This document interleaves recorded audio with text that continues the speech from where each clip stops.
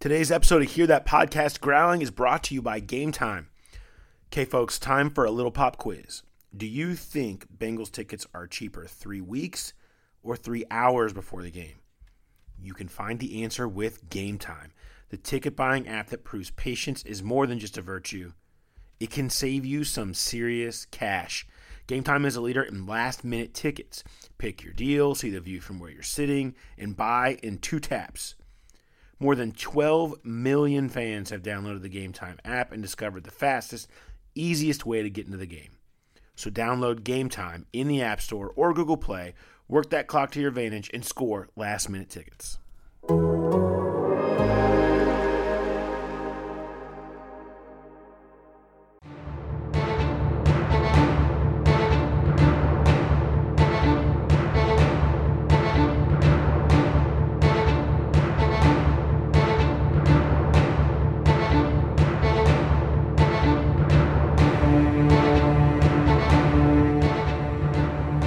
Welcome to the latest edition of Hear That Podcast Growlin'. Paul Dehner Jr. and Jay Morrison of The Athletic are here with you. The spiral, we're just going to keep spiraling, just down. We got a lot of circles left to make, Jay. Me more than you. I'm 0-5 in the Growler bet, so I'm just like the Bengals. It's concerning at this point. Like I've always viewed you as a much more savvy bettor, but you're just taking it on the chin this year. It's not good. You're going to be on the call again this week. It's at some point, I guess maybe I'll have to make that call, but I don't know. I just look at all the new friends I'm making. Yeah. Oh man, all your new friends are going to start turning on each other soon. It's amazing, man. I got to tell you, I spent Sunday out with the fans, and you never know what's going to happen from a story. The story I wrote about, the headline was "Sorry, I'm a Bengals fan," and it's just about how sort of almost apologetic, almost they have to be to enjoy, to say that they enjoy going to Bengals games and still go. And what's happened is the comments and reaction of the fans fighting amongst each other and pointing blame at the ones that go to games for being part of the problem and calling them enablers and stuff has become, honestly, and I take no offense to this, it's far more interesting than the story was, and I thought the story was fairly interesting. Like, it's wild at what is sort of happening and how fans view how to deal with it, how fans should deal with this team right now. It's really fascinating. It is. And like you said, entertaining. And I've always been of the mindset. I'm never going to tell someone how they should spend their money. I don't get that. I understand where some of the people criticizing other fans are coming from, but at the same time, it's not like, I don't think it's going to make a difference. You say, well, you're giving your money to Mike Brown. There's never going to be change unless we quit giving him money, but that's not really how the NFL works. He's going to get billions of dollars in TV revenue whether fans show up or not. And it's just it almost feels like it's a kind of a carryover from this political climate where everybody has lost all respect for opposing viewpoints.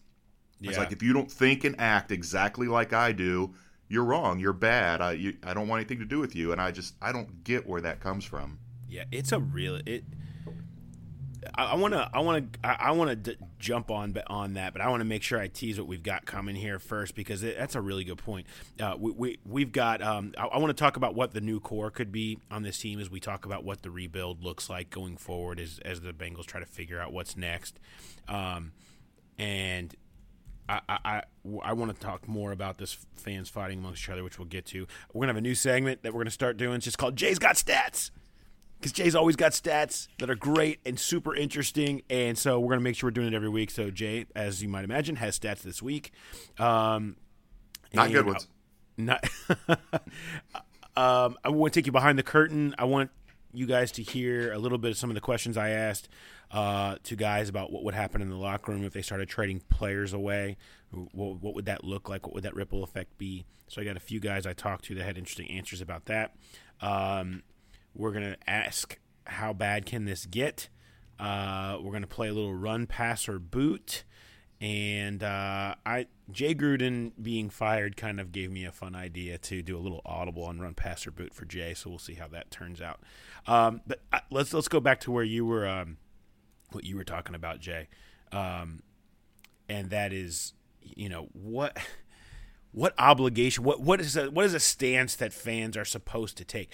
I'm with you in that I sort of view it as whatever stance they want to, and the problem, the blaming of the other side as being, quote, part of the problem, which I feel like I've seen and heard a lot, is the only thing that I take issue with.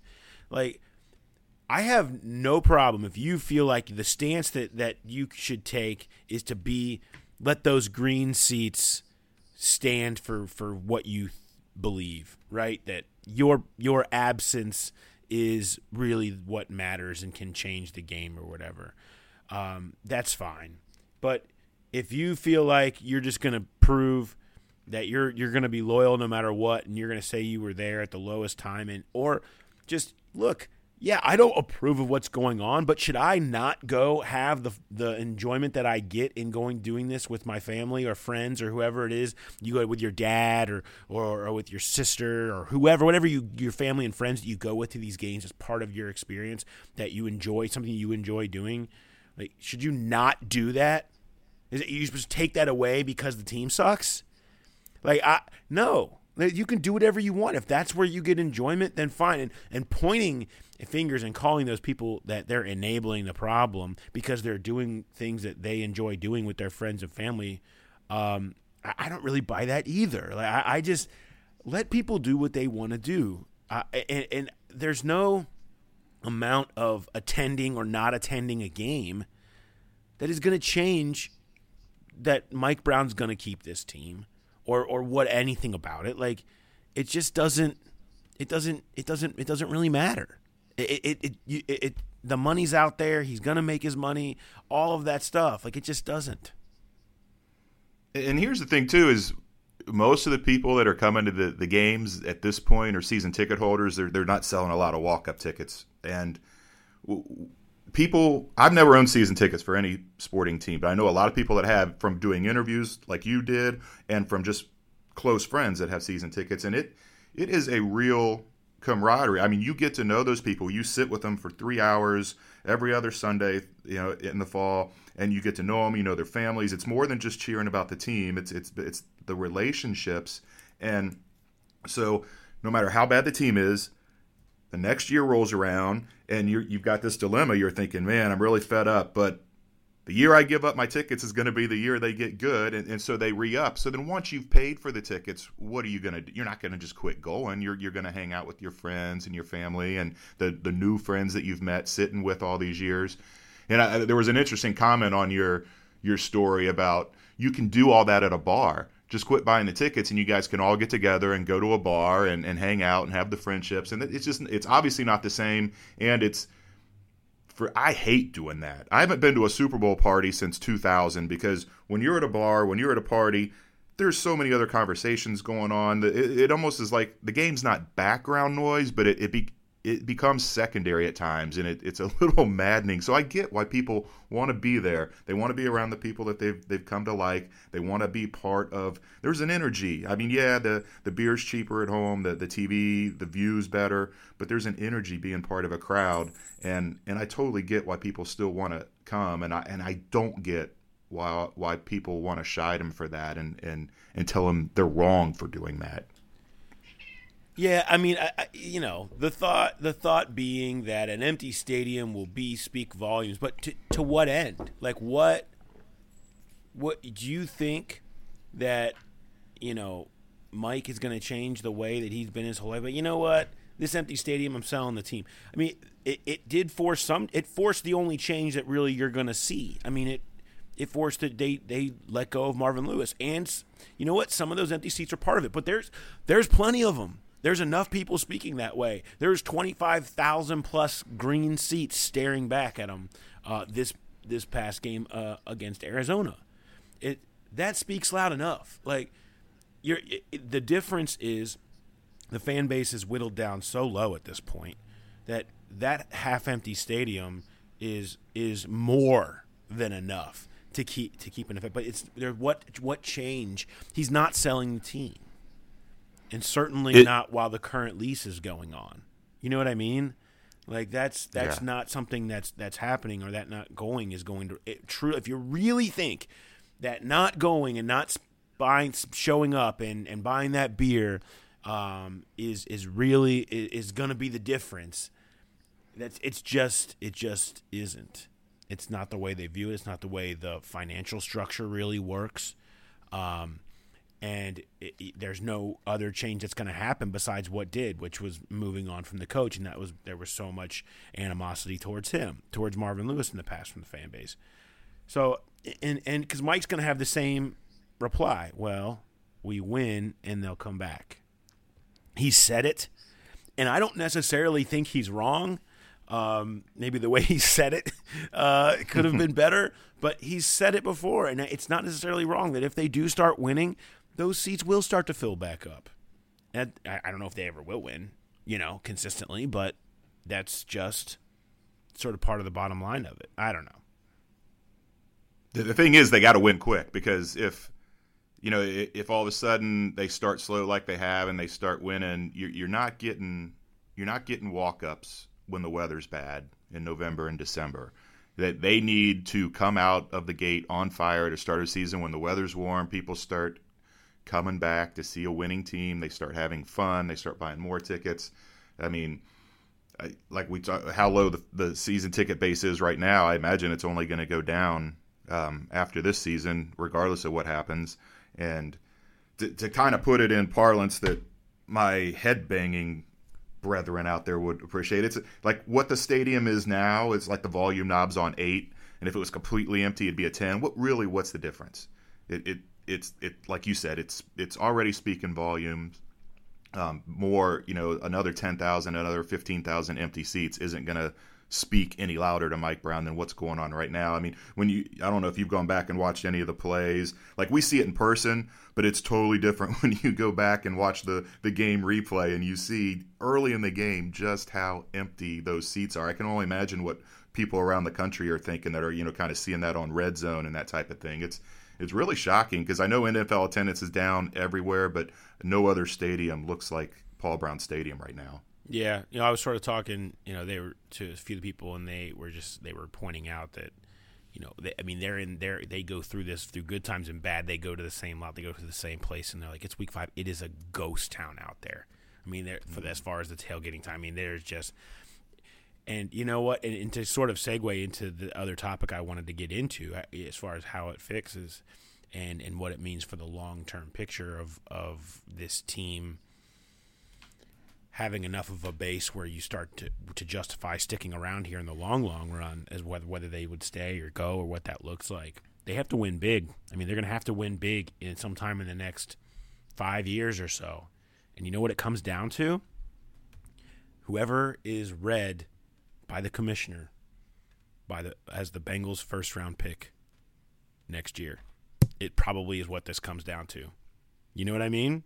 Like, yeah, that name, that quarterback that they select in whether it's 1, 2, 3, 4, whatever spot they end up in, is going to arguably be the defining fixture of whether this thing gets back right and gets everybody back on track and the team sticks around and rebuilds their fan base, or this becomes 90s and it could be bye-bye time.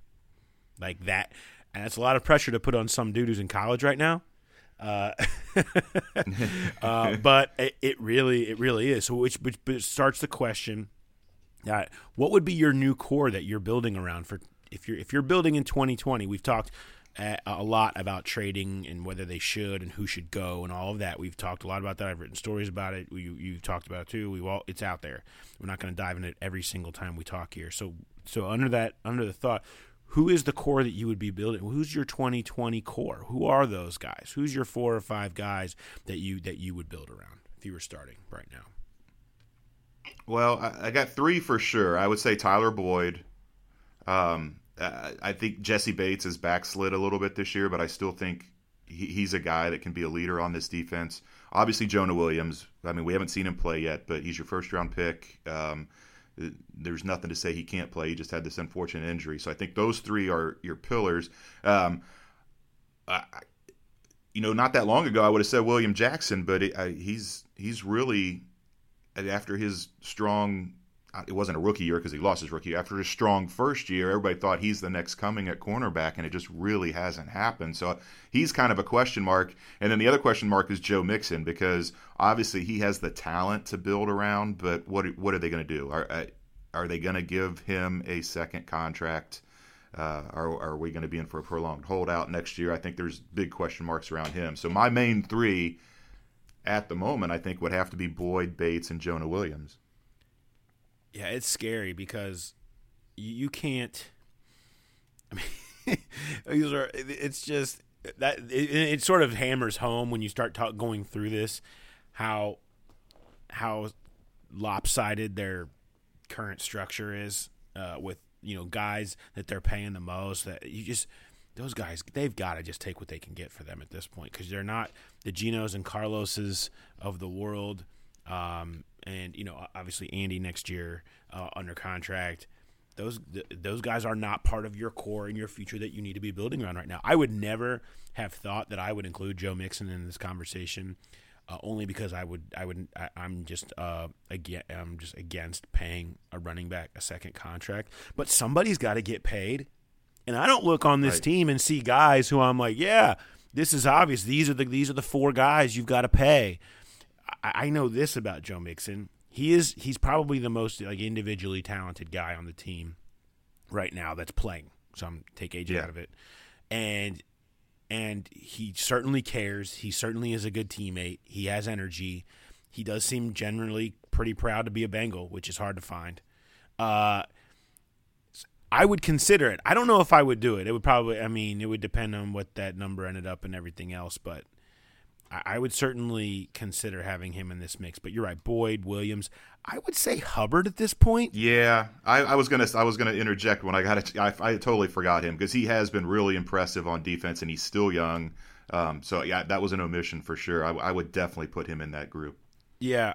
So I have Boyd, Williams, Hubbard, and then I'm not as on the Jesse Bates. He's fine, but we're talking a core. I mean, William Jackson still has more probably upside. You would hope that he could take the next step for you. He probably is going to get a deal here. I don't know that it's how big it's going to be, but I'm assuming they probably will invest him. I would probably consider Mixon. Here's the thing. If A.J. Green wants to be here, I'm on the mind I want him here. And that's what it is. I would need one question answered by A.J. Green, like with truth serum. Do you want to be here? Do you want to play the rest of your career here? Which, I talked to him last week. We talked a little bit about that with the connection with Larry Fitzgerald. He cares about that stuff, about legacy and everything else. There seems to be other things going on behind the scenes with his camp that make me wonder, if this is just a chance for everyone to part ways.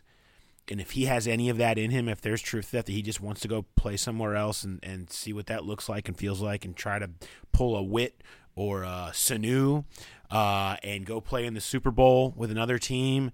All these guys that have gone on, and Willie Anderson, so many guys that have been Bengals led. Those Whitworth and Willie in particular have been Bengals legends and made playoff runs with other teams at the end of their career. If he wants to do that, if that's what he wants to do, fine. But if he wants to be here, if he really does care about the stuff he's talking about, if he really doesn't want to be Larry Fitzgerald, I want him here. He's super talented. They don't have enough players who are talented like him. And he can be the perfect role model, to show guys the way that are younger than him. And it would be different if they had 6 dudes. They're all trying to decide who they could extend and pay. Somebody's got to get paid, and there ain't enough talent on this team for it to happen. So to me, my core, if I'm picking 5, I'm just to drop this in. Number 1 is whoever Roger Goodell says in April is number 1, is your new core. And then if A.J. Green wants to be here, he's 2. Tyler Boyd is 3. Jonah Williams is 4. And either probably Sam Hubbard or Joe Mixon is my 5, but that's probably my new core because there ain't a lot else left there. Anybody and any name I didn't just say can go for whatever you can get for him. The thing about AJ is, I don't know how important winning a ring is to him, because he can have 100% faith and confidence in Zach Taylor, but no matter how optimistic you are, I mean, realistically, how soon would this team be ready to compete for a Super Bowl? Yeah, they could turn it around in a year if they get the right pick, right quarterback, and throw, and they could have a good year next year. But to legitimately be a Super Bowl contender, does he have that much time left on his body to stick that out? And another question, like you said, you would ask him, do you want to be here? He might answer that question with the question, is Andy still here? I wonder how much that would play into his decision if they, well, obviously, I mean, if when they move on from Andy, because you talked about how important that first round pick is going to be next year. There's a decision there. Do they bring this first round pick in and start him immediately and just use Andy as a mentor and a backup, or do they ride with Andy one more year and let the new guy learn under Andy? There's so many questions out there that still need to be answered, and I think a lot of those would affect whether AJ wants to be here or not. It's really going to be interesting to see. First of all, when's he going to play? Zach's already ruled him out for Baltimore. So at best, you're going to get, 2 games before the trade deadline. And everybody knows what he is, but I still can't see a team offering a first-round pick unless they've actually seen him on the field playing and knowing he's fully back from the ankle injury. I mean, there's ways to go out there and show how healthy you are, because people do know who he is. You know, I certainly think that's possible. I don't think the Bengals want to trade him. I just don't. I don't think that they, and because of everything I said, I think they would like to give him money and have him stay and be this guy for the rest of his career here and be a Bengal for life and be there Larry Fitzgerald. I think they want that. But the bottom line is AJ holds all the cards. Yeah. And he's kind of playing them right now, isn't he? I mean, he ain't coming back early. And why would you? I mean, there's no reason to force anything on your future at this point for this team. No, there isn't. No. And especially no after what happened last year. No one would fault you on this club right now. No player in that locker room would fault him for trying to make sure he's 100% with all the money he has and his future on the line and all the injury history he's had to come back early for what? For what, right? So it's all very interesting. Let's dive into Jay's Got Stats. Jay, you got stats. What are they? Yeah, I love the new site we have, Sport Radar, that kind of it's like Pro Football Reference on steroids. I don't know how many of our listeners use Pro Football Reference. You can find a lot of stuff on there, but on Sport Radar you can really break things down. So I went and looked. The Bengals have given up 2,059 yards through 5 games this year, and I went back and looked, and what's the most they've given up through the first 5 games of the season, and this is it. The previous high was 2,032 in 1995. So looking at the top 10, it's kind of surprising in that three of the previous 9 worst performances through the 5 weeks actually ended up being playoff teams, including 2014 and 2015, which might have been the best team of Marvin's career. And then the other thing is the rushing yards. The rushing yards they've given up through the first 5 games are the 4th most in franchise history, and some of the years ahead of them are 1974, 1979, back when teams ran the ball a lot more. You know, Arizona went over 500. That second time this year, the Bengals have given up 500 yards in a game. They've done it 5 times in the last 15 games. Everybody remembers the 3 in a row last year that ended up costing Terrell Austin his job. It was interesting when we talked to Lou Anarumo on Monday that he brought up. I don't know if if they're on Twitter, if they'd seen any of the stats or read any of the stories. I'm sure everybody was hammering the fact that they gave up 500 yards again to a suspect Arizona offense. But he kind of unprompted said, everybody wants to talk about yards. What really matters is points. And he's right. That's what wins and loses games is points. But if you look, the Bengals, I'm going to count this up real quick. 4, 5, 6, 7, 8, 9, 10. 12 times in the last 16 drives, they've given up points. And two of those drives, when they didn't, one was Arizona missing a field goal, and one was Pittsburgh taking 3 knees to end the game on Monday night. So they are giving up points. Yes. Now, Lou did bring up a good point that Arizona got in the red zone 6 times on Sunday, and they only got 1 touchdown out of that. So that's what kept them in that game. Yeah, because Arizona stinks. Because Arizona stinks, and they're bad in the red zone. They've been bad in the red zone all year. It just like the Reds, just like the Bengals have been.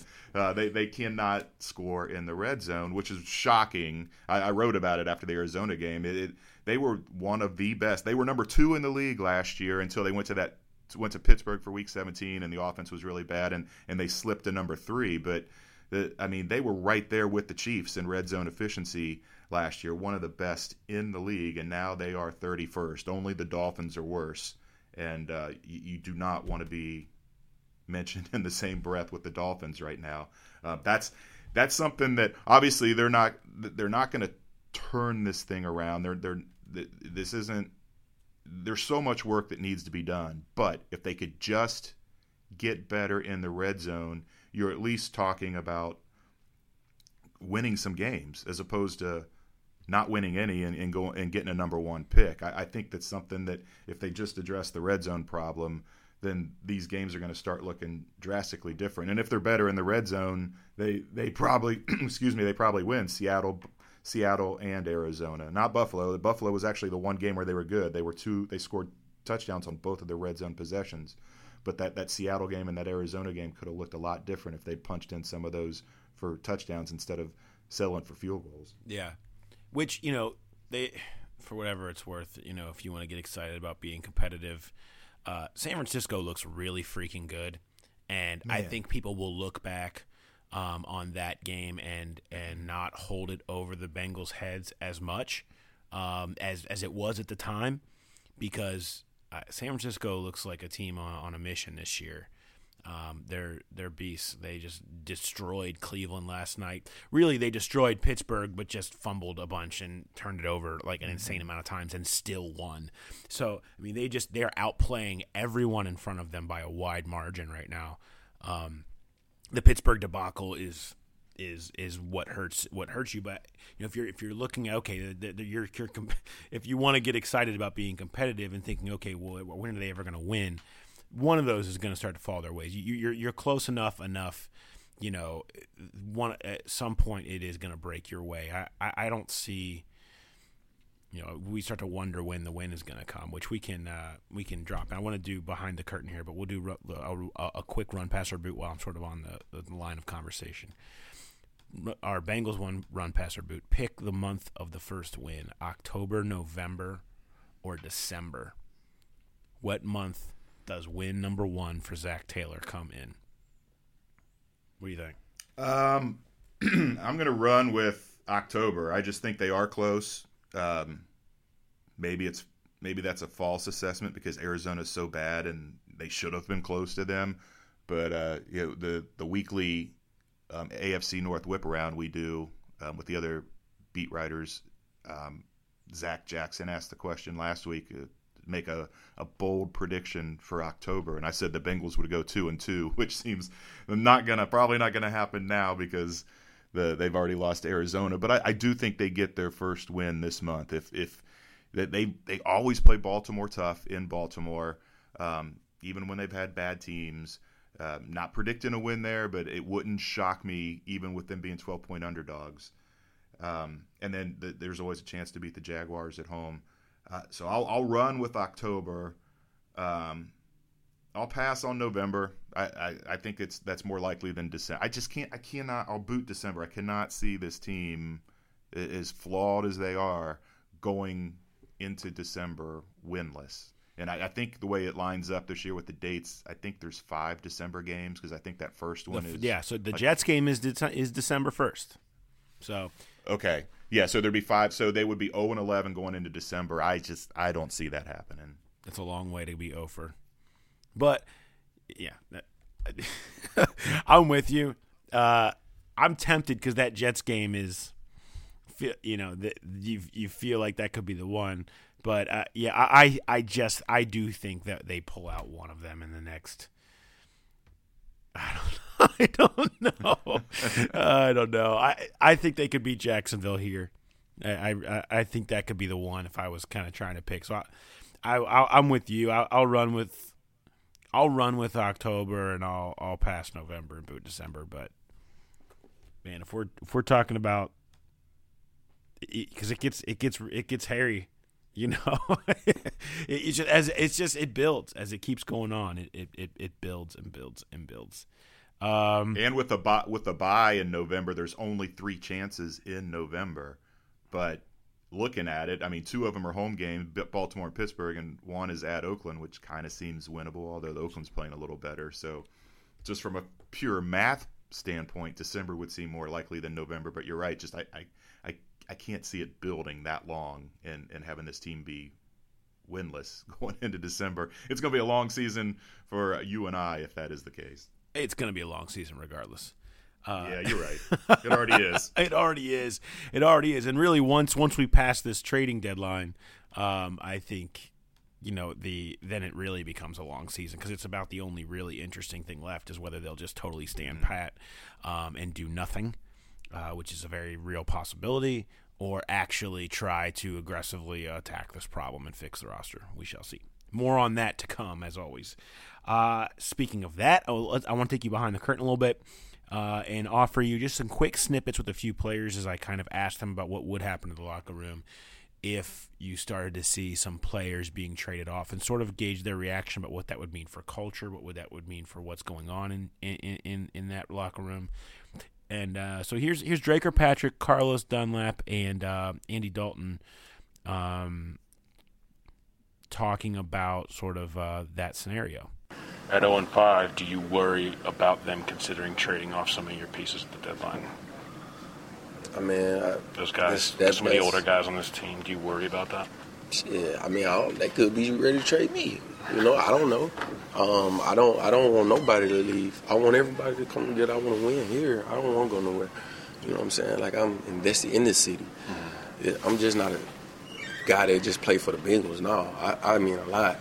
I do things in the community. Mm-hmm. These other guys does too, and I already know what you talk about. You talking about AJ, like, bro, like that. I don't care. It better not happen. Period. Yeah. What would that ripple effect be like in life? If something like that happened? I feel like it's gonna fall apart. If they did something like that, right? You can't do it. Right. You can't do it, man. Like, that's our best player on the team. Like, he's not even out there, so we don't even know what we got. We don't even know how the team really looks. Yeah. But he can't. They can't do that. They can't. Do you have to go to him and say, do you talk to him about how much y'all talk about that type of stuff? I ain't got to talk to him. We don't talk about outside stuff like that. Only y'all bring that to us. We don't talk about that. But I'm pretty sure in his mind, he like, where am I going? Yeah. Like, this guy is this is city, and like I said, I'm a team player first. I rally around my guys, man, and that'll really hurt my spirit to see him walk out the door. You don't view this as a team in need of a rebuild, do you? I assume you don't. No. I guess you I'll leave that to the head man, because I can only do my job. Like I said, who to say I won't be out of here. So, I leave those tough questions to ownership and coach. When you guys are 0-5, do you feel like, do you look around and you have to kind of start to wonder, do you have enough talent in the room to turn it around? Is that like a thing that you have to block out of your head of not thinking that way? Or no, I mean, for us, you can't think like that. Yeah. This is the group that we have here, and we're going to trust that everybody's going to do their job. Yeah. And so we've been close in these games. We just, we've got to make these plays that are going to get us over the top and, put us ahead in the fourth quarter that's going to win these games. Do you worry or have any concern at 0-5 that they could consider trading some pieces away at the deadline? When you get to this point and that is with a new staff and everything, do you worry about that? Do you think about that at all? I mean, that hasn't been the past year, so yeah. I haven't really thought of it like that. So, obviously, that's their decision and everything, but that hasn't been what we've done here. Yeah. But 0-5 hasn't been either, which is the crazy thing about it. Sure. So you never know really how anybody's gonna react when that stuff happens. Yeah. But What kind of aspect does that play in all of this? That a lot of these guys who are potential trade pieces have been here their whole careers.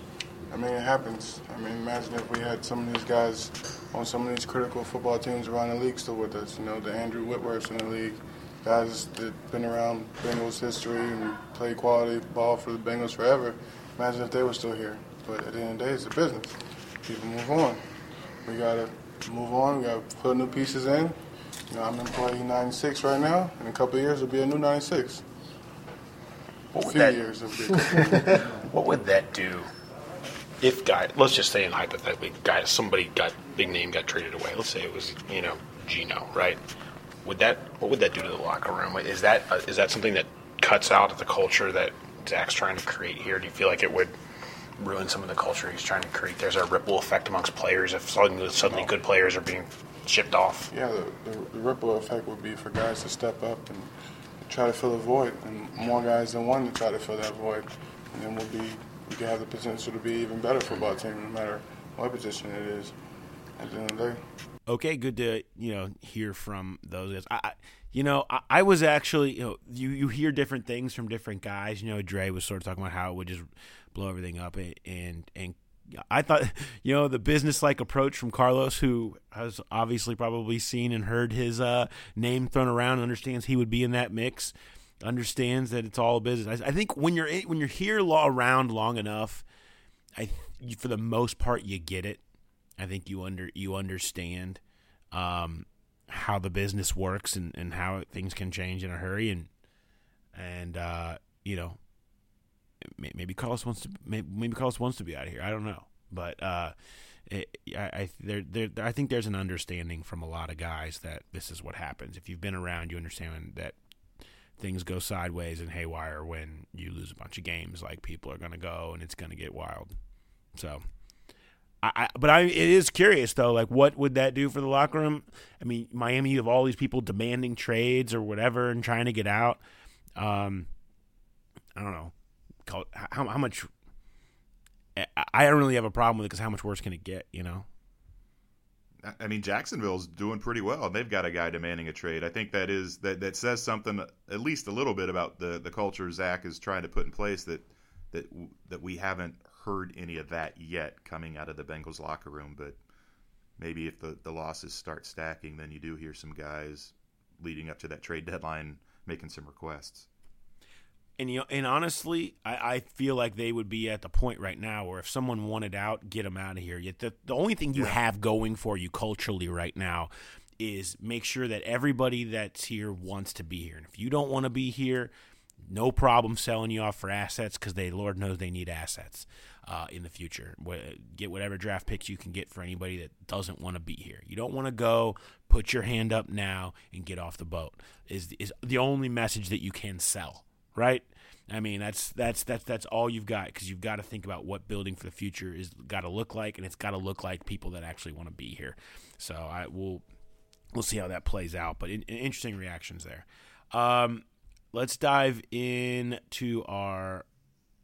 Do you have some history on 0-5? Yeah, Zach is one of 83 coaches in NFL history to lose his first 5 games. Jay's got more stats. More stats. Now, if you're thinking that list is a chronicling of the worst coaches in NFL history, you'd be sorely mistaken. One that Bengal fans are well aware of is on that list, and there are among Super Bowl winning coaches, Jimmy Johnson started 0-8, Joe Gibbs started 0-5, Bill Walsh started 0-5. Current hot name in the NFL that you just talked about, Kyle Shanahan, started 0-9. So it's not like you can't come back from this. I'm not comparing Zach Taylor to any of those guys yet, but it's coaches get it figured out, and it's not a death sentence to. I mean, obviously, nobody wants to start this way, but it's not a death sentence. They can get it figured out, and I thought that was interesting. I put that request in to get the list, and 83 seemed like a high number. And then you start looking at some of those names of guys that have won Super Bowls that started this rough. I think that gives a little hope for Zach and for Bengal fans. Lord knows we need to deliver some hope. It's tough. It's tough swimming out there right now. We're deep in the waters. We're out past the breakers. It's dark. We're just trying to follow the moon. To try to get back to land at this point. Like, it's just people. It's a dark place. So we need some light. We need some light. And some beer. It's yeah, you're right about that, and that's a great segue, Jay, because there is somebody that we like a lot that is a big fan of our program and makes delicious beer. That's our good friends at 50 West Brewing Company. They've got the Home Sweet Home out now, which is essentially like sweet potato pie in a glass. And it's delicious. I highly recommend it if you want to get down there to the Pro Works. They've got it on down there. Of course, all the cans that you can find at Kroger, up in the Dayton area now, all around Cincinnati. If you don't know about it by now, then you're crazy. Also, the Bruin Q is coming up in November. Go to 50westbrew.com to get your tickets. They do a collaboration beer with Great Lakes. Great Lakes comes down. Their chefs all work together. All you can eat barbecue. And a bunch of drinks, complimentary drinks that come with it, all under one price. I went last year. It's a fantastic event. Cannot recommend it enough. Highly recommend getting out there. And it's bye weekend, so you can really enjoy a weekend. You don't have to worry about the Bengals losing. You can have a good time out there. Have a ton of barbecue. Have a special collaboration beer between Great Lakes and 50 West, and have a great time on a nice, crisp fall day, hopefully, for you. Anyway, so highly recommend that. Head to 50westbrew.com. All right, let's go to Run Passer Boot time. It is Run Passer Boot. Jay, we already did our one on the Bengals, so do you have one for me?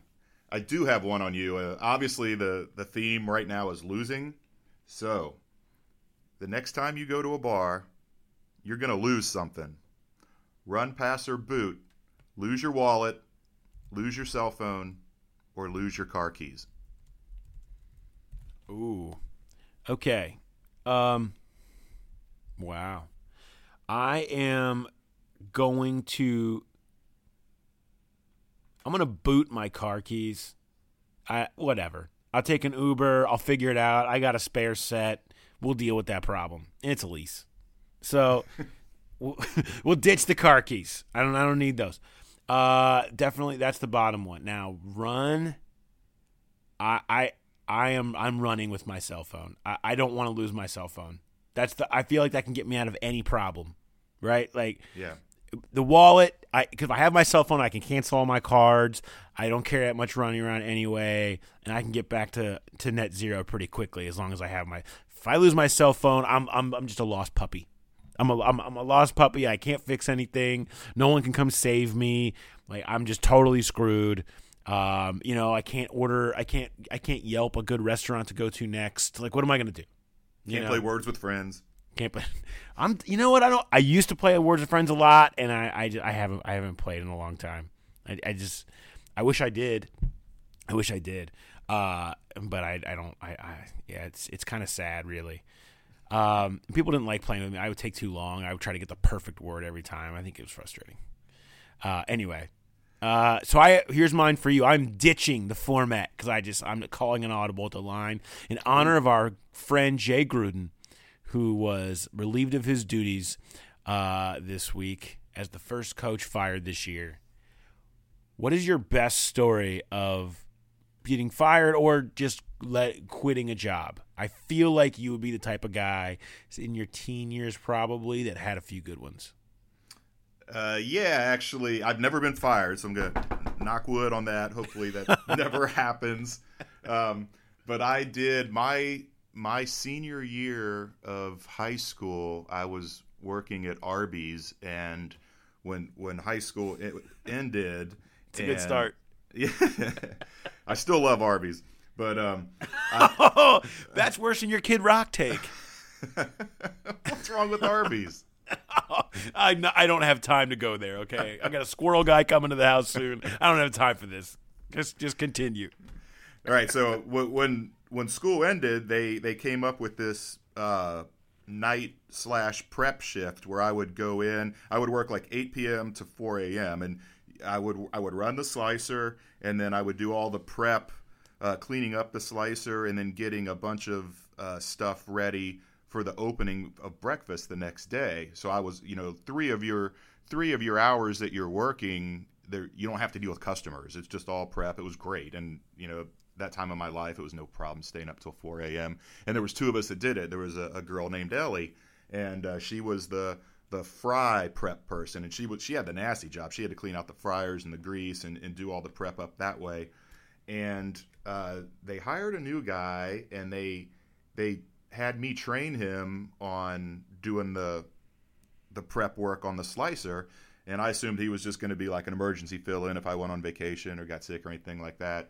Well, like a week after they prepped him, they had me train him, they put him on the slicer closing and moved me to the grease nasty closing part. So I basically trained my replacement, and I wasn't having that, and I walked out in the middle of the shift, and I can't say I never went back. I quit by walking out. That was my decision. I quit the job, but my timing was pretty poor because the next day was paycheck day, and I had to go back in and get my paycheck and face everybody. Can I get my paycheck, please? Yeah, I know I walked out last night and screwed you guys, but hand it over.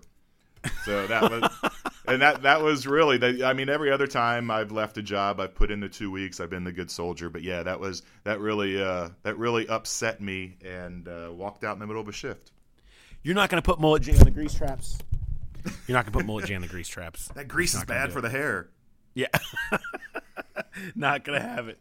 Oh man, Arby's Mullet J, right? You had the mullet at the time, I assume. I did. It wasn't as glorious as my college years, but did you have to put it up in like a hairnet? No. Back then they didn't. Dude, that hair definitely got into some people's roast beef. There's no doubt. It probably did.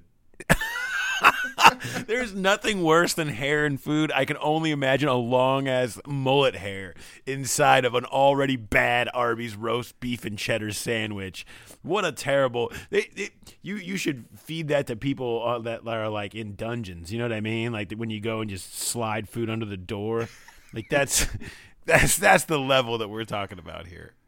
Oh. I'm surprised I didn't get fired sooner because there was during those late nights, we had people who would come through the drive-through, and like a car of girls came through one time, and they were really flirty, and they kept coming back through, and like the third time through, they ordered a shake, and I thought, oh, this will be funny. And we had these little characters that we put in the Happy Meal, like Mr. Tickle and Mr. Bump, and they were all these little weird little plastic. So I put one in the cup and then filled up the shake, so they would have a little surprise at the end of their shake, and I thought they'd think that was funny. They didn't think it was funny at all. They were really pissed, and they called the manager, and they got a stern talking to. I was like, I thought we were flirting and having fun, and Mr. Tickle, come on. And then I took Mr. Bump to a Iron Maiden and Quiet Riot concert and threw him up on stage. What the hell's Mr. Bump? What are these people? I'm so concerned about what Arby's was doing in the. It was a cartoon series. Like Mr. Tickle had these really long, crazy arms, and Mr. Bump was wrapped up like his head was bandaged. And I never actually saw the cartoon, but we had all the figures that were the players in the cartoon, and so each Happy Meal kid would get one of those little. I can't remember even Mr. Tickle and Mr. Bump, the only 2 I remember. But yeah. I threw Mr. Bump up on stage thinking Bruce Dickinson would think that was really cool, but I don't even know if he ever saw it. It'd be better if you were like, then Bruce Dickinson went to run over to a girl in the front row and he twisted his ankle on Mr. Bump and he swore it off for life. I will never eat Arby's. You suck, Mr. Tickle, Mr. Bump. And I get ejected. Of course, it was at an Iron Maiden concert. That's a perfect way to wrap this one up. All right, thanks to everybody for listening. We'll, of course, these are free on iTunes and wherever you listen to your podcast, as well as the post-game pods. So we appreciate everybody that's listening for free. We love our subscribers. We work so hard on a daily basis to make the subscriptions worth it for everybody. All the stories, all the content. Q&As, all the deep dives, everything else that we do. And, of course, we have the bonus episode that will be this week. We will be talking to, will be Jeff Zerbiak, right, in Baltimore. And then we'll have another film review with Joe Goodberry. We'll be offering our predictions and give you a little bit more insight into what is happening in the locker room the next couple of days. So have all that coming for you on the bonus episode. We'll make our growler bet for the week. Maybe Jay can get off the schneid. We shall see. Otherwise, that'll do it. Then we'll be in Baltimore and we'll be wrapping up that game and see if the Bengals move to 0-6 on the year. Anyway, thanks everybody for listening. Thanks to Mr. Tickle and Mr. Bump for bringing entertainment, and Jay, my man Chris Meany on the production, and we'll talk to you next time.